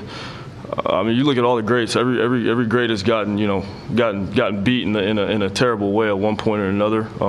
Honestly, I feel like it might have been in the long term. I think it was probably good for us. First playoff experience, my first playoff experience. To be able to feel that, that pain and that hurt. What could I have done differently? Going back and watching the game over and over again. Like I said, I've done nothing but learn from my mistakes, I feel like, throughout my life and my career, and hopefully the guys do too. So I know we'll be better because of it. Kyler, you got your entire family here. I believe your dog is here too. I guess just signing this deal, what does it mean for you and your family? It's crazy because everybody's trying to make it about the money. I know people aren't gonna believe me, but I really don't do this for money. My agent will tell you it was tough to crack a smile out of me the past couple of days just because I know he's not done there, but I can't help. That's bullcrap. You don't hold out and miss practices. In some of the all right. He did make the some of the mandatory stuff, and I understand the voluntary stuff is as it is voluntary. But if you're really trying to win championships, follow the lead of some of the great quarterbacks that have done it and are doing it, that go to every practice, mandatory or not. and see what they do, and you'll see that they put everything they have into it. So I call bull crap on that. I'm solely focused on football. For me, this is big because I get to take care of the people that took care of me all my life. That's really, that's big for me. Is being able to give back to the people that love me, supporting me, and the people who are in need, of things that I had growing up. So that's a big part for me. Hey, Kyle, you talked last offseason about feeling more empowered to give your opinion, speak your mind. Does this deal amplify that at all? Considering you are now among some of the highest paid quarterbacks in the league, do you feel like you have now more of a platform to speak your mind either on issues outside of the building or what's happening with the team? I mean, I believe so. I think as I get older, as I get more mature, being able to prove to them that they can trust my word, being able to prove to them that they can, trust in me and believe in me with the things that I say. I'm not just talking. It's whatever I'm backing up what I say. That's how I live. I don't just go out and say stuff to Steve or Coach about well, we need to do this and that, and there's no rhyme or reason behind it. Hopefully I can be able to have something behind it. So I believe so. Steve, do you sleep better at night knowing that this deal is done before camp, and then what's kind of next for you? Yeah, no doubt about it. There was several weeks here that a lot of sleepless nights, and some of those calls from Michael again at 3:30 in the morning. I could have waited a little longer for those, but it's exciting to me. It's when you draft a guy number 1 overall, and then you have the ability to extend him after 3 years. I mean, that makes you proud. Not only proud of yourself, but proud of the organization, proud of the player, everybody that's put time and effort into this. So I think it's a great day for all of us. Day to celebrate. We're excited about this training camp, this team, and I think that we certainly have a lot of potential. Kyler, congratulations. Julia Lopez from AZ Family. What is it about this organization that you're excited about that you're locked in till in 2028? I mean, they're the ones who drafted me. They were the ones who believed in me. Again, when I made the decision to play football, I didn't know what was going to happen. I didn't know I was going to go first round. I didn't even know. All the way back to high school, I never knew I was going to go Division I and be able to play for every school in the country. I was a 5'10" kid who, at the time, that wasn't there wasn't many of us, still isn't. But for them to make my dreams come true. My job is to fulfill my promise and bring a championship here. There's no questions about it. There's no other place that I wanted to be this whole time, and I mean that. So. Steve, Doug Haller with The Athletic. When you said you and Cliff went and talked to Kyler and his parents, talked about expectations, could you shed some light just on what the expectations were and what those conversations were like? I don't want to get into specifics, but I mean, they were just really, really positive conversations about what we expected from each other. And again, I think that that's the only way that you have success in this business is to have open dialogue and communication. And just as Kyler was asked earlier, I love when he comes to me and talks about me about players. The great players are vested in it. They get excited about it. They come to you and they're passionate about the players that they saw or a college player that they saw. And I love hearing from because it's a different perspective, and he's a really good evaluator. He knows players. So to me, I think that's a deal that we will continue to have, that moving forward, he and I will continue to talk about different players, how he sees it from his end. I did it with Carson Palmer as well. Question back here, Colt McCoy. This seems like a great press conference. You guys really seem like you're on the same page. Got matching suits. It's awesome. Question for Kyler, though. Quarterbacks just want to know if you're going to be at walkthrough tomorrow.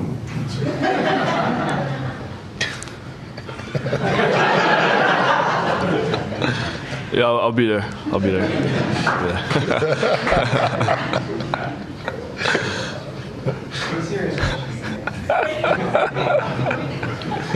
Let's go.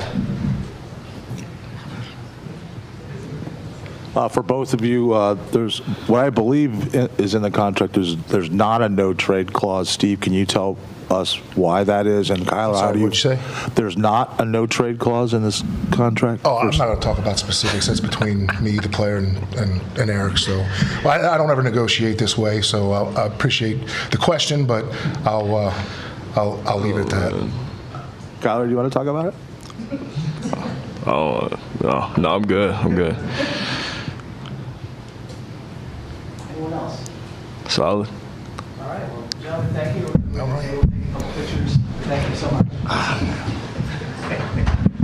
Swoosh, you're awake.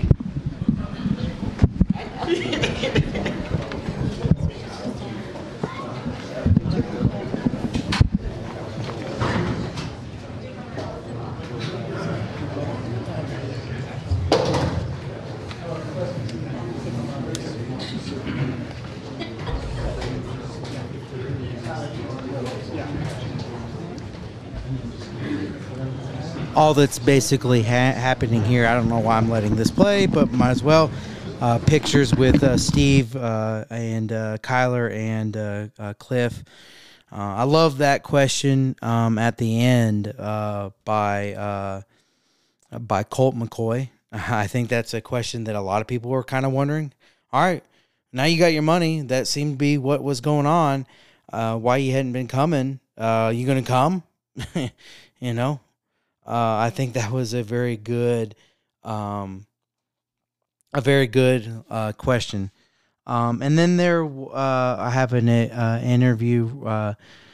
Danny Sarek, who's one of the reporters, kind of like a sideline reporter.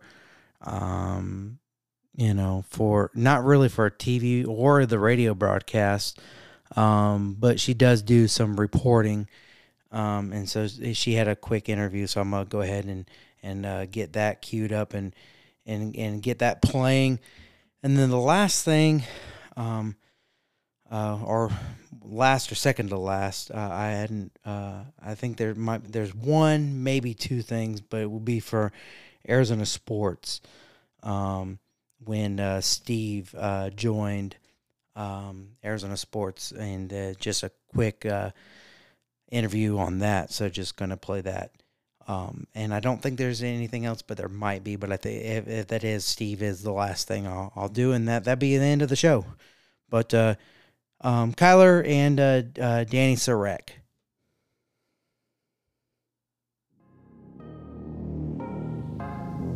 Kyler, you've been pretty tight-lipped throughout this whole process. However, when you did speak, you were crystal clear on your intentions on wanting to stay in Arizona.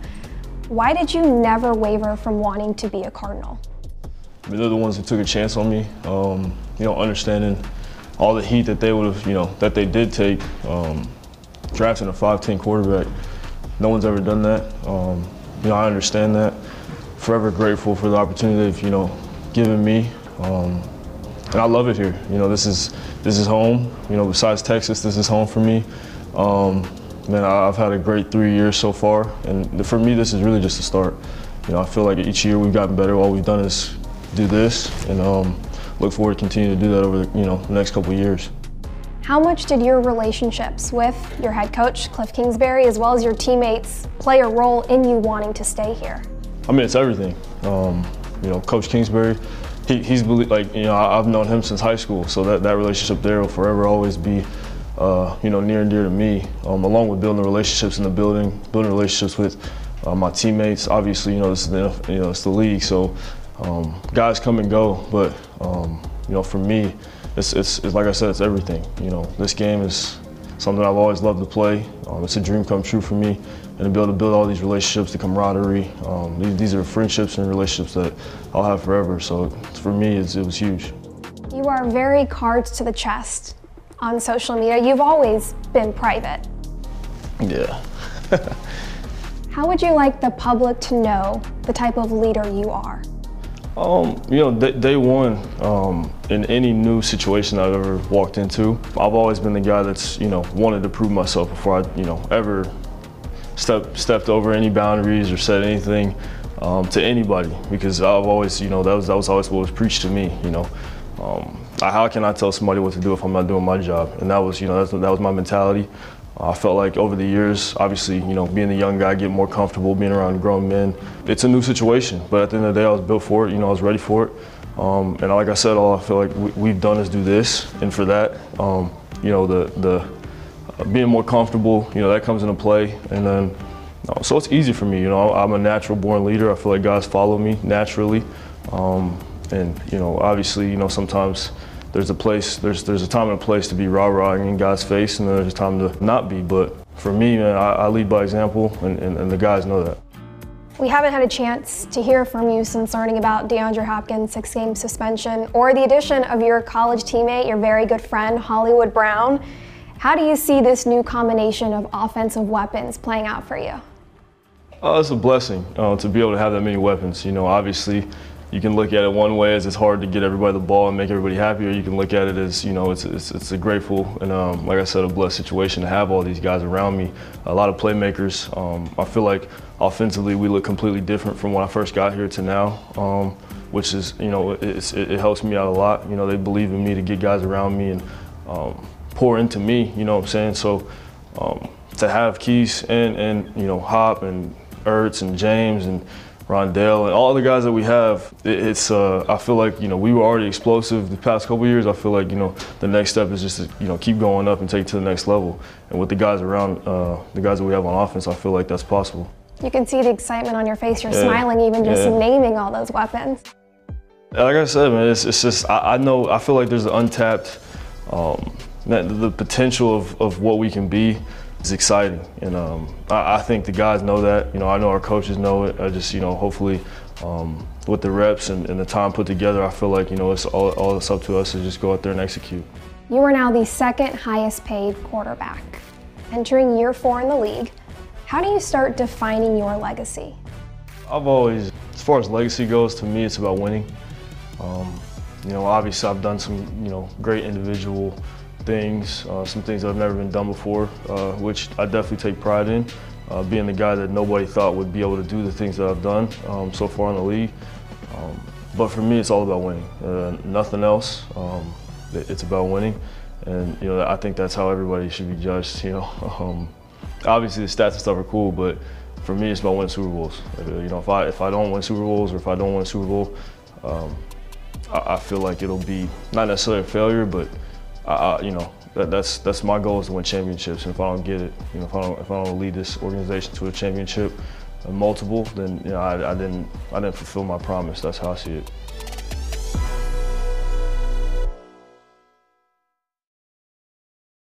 So there you have it. Kyler with Danny Sarek, one-on-one interview.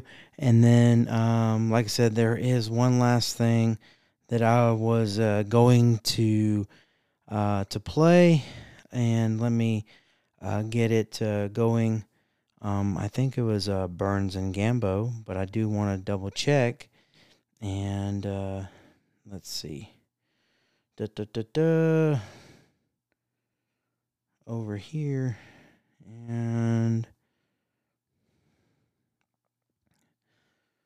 all right. Yep.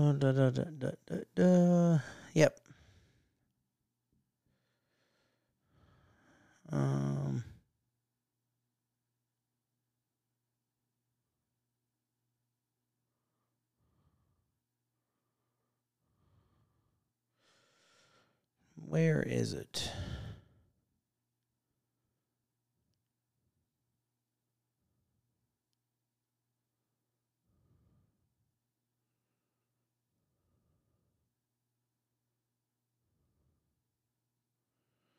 Well, shoot, I don't know if I can find it. Let me take a quick break. We'll be right back. And if I have it, I have it. If I don't, I don't. I want to keep, you hear me, waiting for me to try to find it. So we'll be right back on Big Sky Sports Talk. All right, I do have it. So without further ado, on the Wolf and Luke show with Paul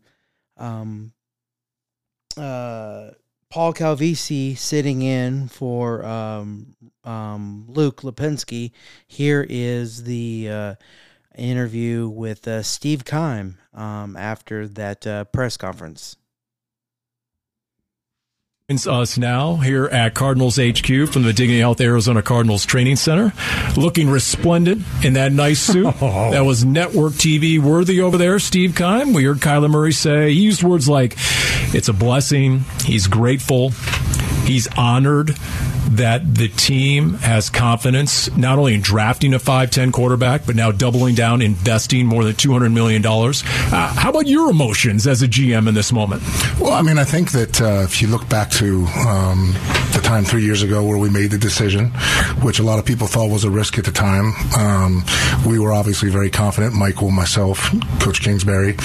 But you know, really at the end of the day, it's what you want to have happen. I mean, you want to have a player determine that you're going to have to pay him after the third year. And that was the goal all along, and obviously a proud day for all of us. So, I mean, through the whole process, Steve, how are you feeling through this? I mean, I know there's ups and downs, and when you negotiate, too, you literally are looking at a wall saying the wall is white. No, it isn't. It's black. Prove that it isn't. So these negotiations overall, compared to some of the other contracts you've done, how did it fare? You know, I think it went well. I've had a long relationship with Eric Burkhardt, his agent, so we kept things professional. I mean, there's always a few tense moments here and there, but he did not take me up on that steel cage match that I offered. That's right. That's right. You know, he wanted none of that smoke. That was interesting. That's right. He wanted none of that. What's interesting, I think a lot of us found intriguing, is that you got a deal done almost right away for Cliff Kingsbury with the same agent. But then the Kyler Murray. So how did you have a separation of church and state there? No, I mean, they do a great job of remaining professional and keeping it isolated to the individual you're currently talking about. I've been in fights with agents before, and then 10 minutes later I had to talk about another player, and it was, you know, happy-go-lucky. So it happens, and that's the business, and we all sort of have emotions, and they come out. But at the end of the day, again, I think that this for the organization and for the player is really, really good, because I think it accomplished the goals that I talked about in the press conference, is, you know, taking care of the player and making sure that the organization has the ability to do some things moving forward as well. So when you sign a guy to this kind of contract right here, obviously it says an awful lot about your confidence in. What is the expectation that you have for Kyler Murray? What is the expectation as a football player for Kyler? Well, I truly think he's just starting to scratch the surface. And for him to be able to do what he's done in the last 3 years, knowing that I think he's going to get remarkably better because he's going to continue to work and continue to do all the different things that are necessary, the sky's the limit. It really is. I mean, I think that, you know, again, you wake up every day, and how many teams do you work for that you roll out of bed and you have a chance to win a Super Bowl? Yeah. To me, this guy gives us a chance to win the Super Bowl, and that's something to be excited about. He cited attention to detail. Those were his words as to maybe what undermined the end of the season. Have you been able to diagnose exactly what needs to change this season? No. You know, I think self-evaluation is the best part of it, and I think Kyler has obviously had some time to do that. I think attention to detail probably for all of us. You know, I think that's something that in the business world, in sports and competition, that it's required to win it all. And the fact that Kyler understands that and he sees it, and I know he's worked diligently this offseason. Again, I think that we're going to continue to improve, and Coach Kingsbury's done the same thing. You know, to be able to self-evaluate and be humble and understand where you need to improve. He's obviously done a great job of that, in my opinion. You know, for me, Steve, the thing that has happened over the last 2 years, and I would say last year specifically, to actually see the collapse after being 10-2. I say it all the time. 10-2, and you know this, Steve. You don't get to be 10-2 and be a bad football team. Right. You do not. You're a really, really good football team when you are 10-2. It's not like saying, oh, we started the season 4-2, 5-2, even 6-2. It's not like that. 10-2 says so much about your football team right now. Man, how do you fix the end of the year? Have you guys worked on that? Have you identified that? Have you had the conversations? Absolutely. And you have to have open eyes. Pooh. What the heck, man? I don't... Wolf.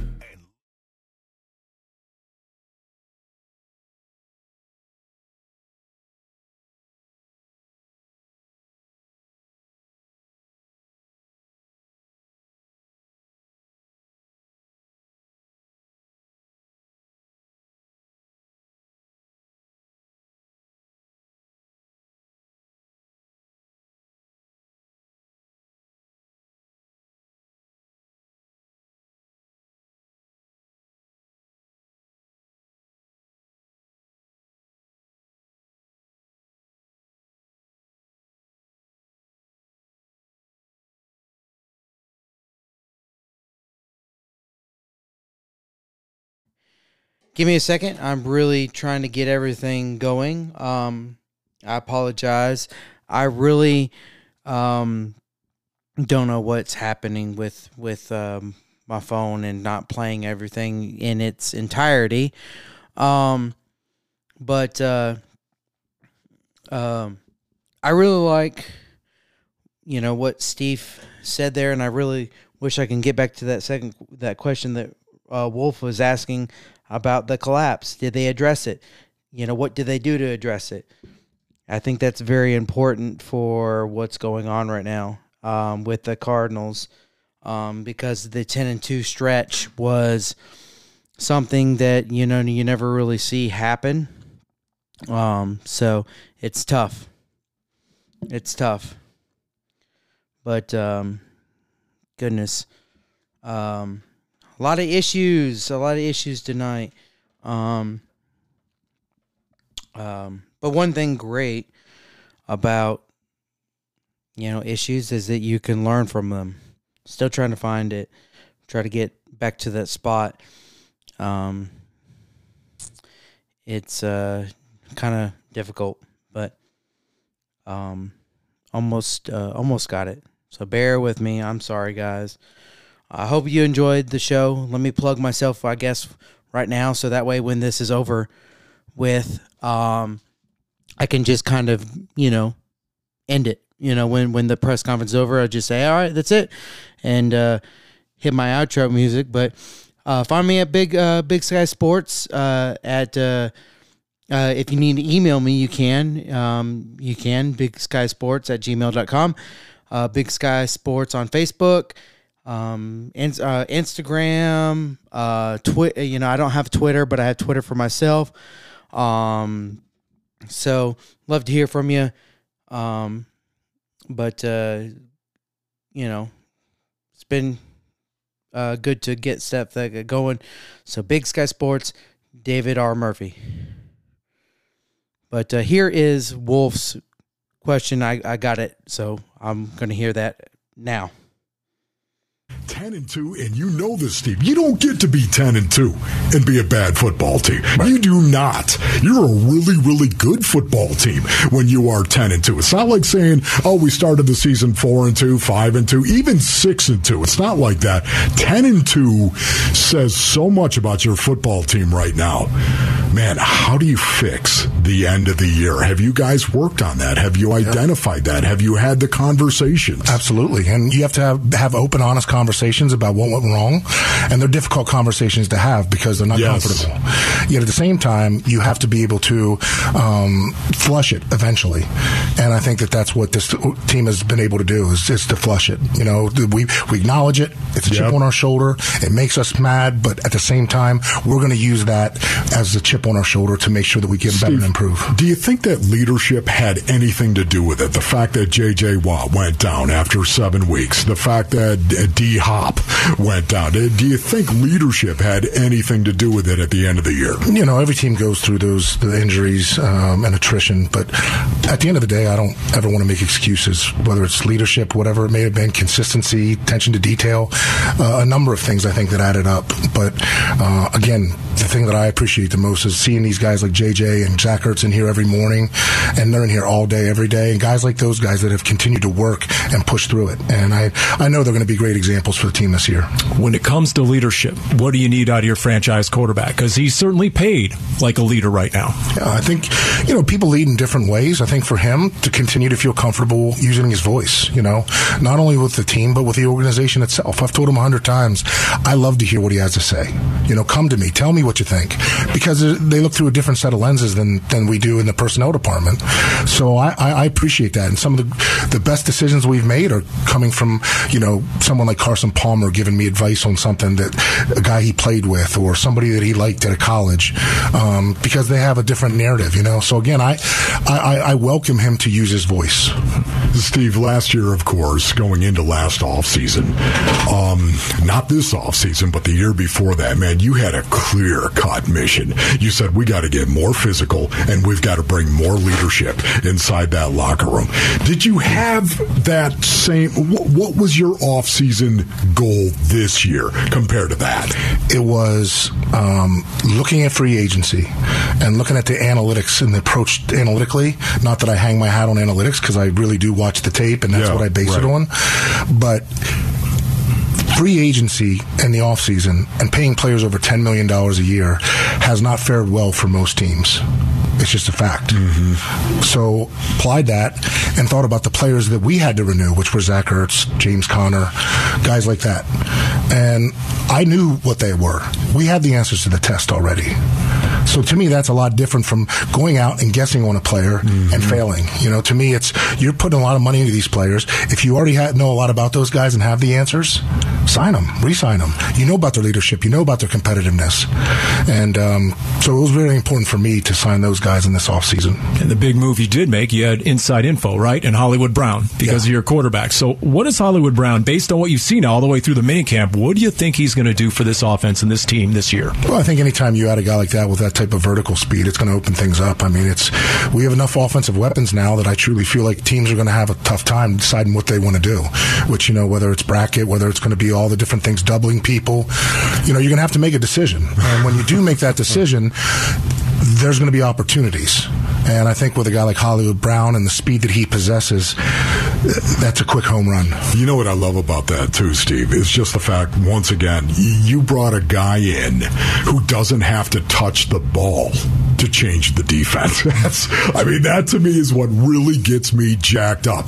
There are a few guys in the league that do that. I also know, too, when D-Hop is back, of course, hey, listen, the number one job for any defensive coordinator, you got to take away DeAndre Hopkins from Kyler Murray. That's what you're going to do. And that really helps clear it up. No doubt. It helps clear it up for Kyler. It helps clear it up for a play caller. Everything. Right. It helps clear it up. Well, you know how it is from a coverage standpoint. I mean, when you watch a guy like Hollywood on tape and you see those corners at 10 and they start to pedal before it snaps, and you're like, whoa, there's some serious cushion. Especially on 2nd and 3. Exactly. All we need is a little zero. Yeah, exactly. So, and again, their relationship and the communication between those guys, I think, is just going to be exceptional. Yes. Yeah, they're already making eye contact out there and making adjustments. They have the hand signals going all the way back to their college days. The GM Steve Keim joins us in 98.7 FM Arizona Sports. 'Tis the season for a Keim Time sign or two. What are the prospects of that between now and August? You know, I would say that it'd be likely that we would sign a couple guys at least, kick some tires. You never know.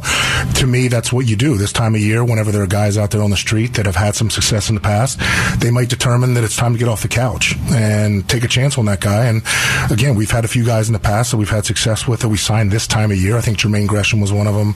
Tommy Kelly. There's some different guys that we signed later in the process that have helped us. So I remember going all the way back to John Abraham. Yes. Eric Winston. Exactly. Winston. Guys. Yeah, that's right. That was big time. There. So again, there'll be opportunities, and we'll certainly jump if there are. So talk to me a little bit about the inside linebackers, Zaven Collins right now and Isaiah Simmons, and your expectation going into this season out of those two young guys. I have high expectations. Zaven had his time to watch and understand and get the pro game, specifically this schematic approach to it. I think that Isaiah Simmons has continued to get better and better. Again, there are facets of his game that he still has to hone in on, but I mean, the guy had exceptional production last year, and his length and his athleticism is second to none. I think he's going to have a big year, especially the way that we use him this year. I think Vance has a great understanding of how he's going to use his skill set. Nick Vigil, I think, was a great pickup. Very smart, intelligent guy, and just a good football player. When you watched him on tape, whether it was in Minnesota or Cincinnati, the guy was a good football player. And if you look at his stats, he's a tackling machine. He's a genius, too. Right. Sit here and talk to him, man. We saw Max Williams Williams go on PUP today. What have you seen so far out of Trey McBride? And then how about your 2 third-round pass rushers, edge guys? Is it realistic to think you can get return on investment in those guys sooner than later? Yeah, I mean, just what have we seen of him so far, which is obviously nothing in pads, but just Trey's movement, his explosiveness, his ability to create separation in the passing game, his toughness, his commitment to the game, and the way he handles himself. He carries himself like a pro already, a very mature rookie. So I think he will be able to certainly make some big plays for us this year and be a real impact. Those 2 pass rushers, I mean, Myjai Sanders is a real long, athletic guy. I mean, when you look at him physically, he kind of reminds you of, oh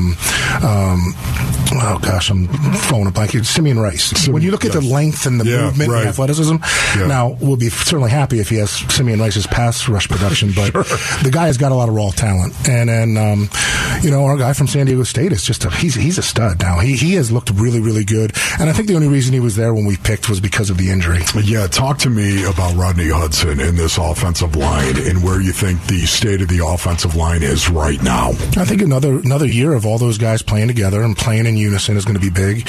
Rodney, I think it's like a lot of players. I think that they have to take the offseason at that age. Larry used to do it a lot and determine whether they're going to continue playing depending on how their body reacts. So I think that Rodney's in a good place. He's excited. He wouldn't come back unless he was going to be 100%. And we're certainly thrilled that he is coming back. You got a newfound respect for the importance of the center position a little bit after last year, didn't you? No question. No question. And, not that it was never an important position, just the fact that position nowadays comes with so much intellectual knowledge of the game, whether it's seeing things and making calls and alerts, but also just the ability nowadays, especially when your quarterback's 5'10", is to be able to handle that interior pressure. Justin Pugh, ready to go. Going to be your left guard? Is that where you see him actually lining up? Justin's he's looked good, man. He's really put on some weight. I thought prior to that, he's starting to look like the Backstreet Boys, so I was a little concerned. Yes, but Will Hernandez. I love Will Hernandez. He's going to brawl. Will Hernandez is a foot-to-foot mauler, as they would say. Is that a position battle in terms of right guard, Will Hernandez, Justin Murray? And where do you see position battles in this camp? I would also say Justin Murray, and I would also add Josh Jones to that mix.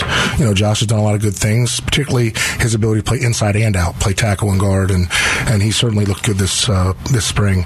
But, yeah, we have a number of options. I feel like we're pretty deep on the offensive line. Just got to continue to get better. The last question for me, Trey McBride. Is this a stud tight end who can also be a move tight end? Is he a combination of those two things? Yeah, he is a combination because he's done things where he's been played on the line of scrimmage with, and he's knocked people off the ball and done some good things in the run game. And then he's also done some of the cross protection stuff, almost like a fullback, where you're leading and you're blocking on the edge, and he's extremely good in space. Yeah, extremely good in space. Don't encourage him to ask Cliff Kingsbury the fullback question, please, Steve. We can't have that happen again. All right, here's my last question. What are you most curious to find out in training camp? What would you love to have an answer to by the time week 1 rolls around? I would say probably depth at corner, and I would also say how our young players on defense step up. I feel really, really good about this offense. I feel good about the defense, but I think that there are some young players that have to step up defensively to feel really, really good about that side of the ball. Steve, congratulations, man. It was a big day, no doubt about it. Congratulations to you, Michael, and the entire organization. Yep, absolutely. You even survived Colt McCoy asking a question in the presser, so that was all good. There you go. The GM Steve Keim here on 98.7 FM Arizona Sports. We'll be back with more right after this. Oh, okay. All right. Well, that's pretty much it. Pretty much everything that I wanted to talk about. Everything I wanted to play. Good first series win back from the break for the Diamondbacks. Rodney Hudson coming back. Kyler Murray getting signed. Some answers, our questions being answered. Things are looking pretty good. And, so a feel-good story with Isaiah there, with Wolf, and a lot of things going on in this show. Appreciate everybody listening. It's a long show, I know. It was a little over an hour, I already know, with Cardinals talk, in about a half an hour or so with the Diamondbacks. So I hope everybody enjoyed it. It's been a while. But when it's been a while, you get a big, healthy, long show. At Big Sky Sports Talk, at David Murphy or David R. Murphy. On some of them, I did change some of my handles, but you can find me, email me at bigskysportstalk@gmail.com. Please look me up. Please share. Please interact. And I hope to hear from you guys, I hope to speak to you guys very, very soon. Until next time.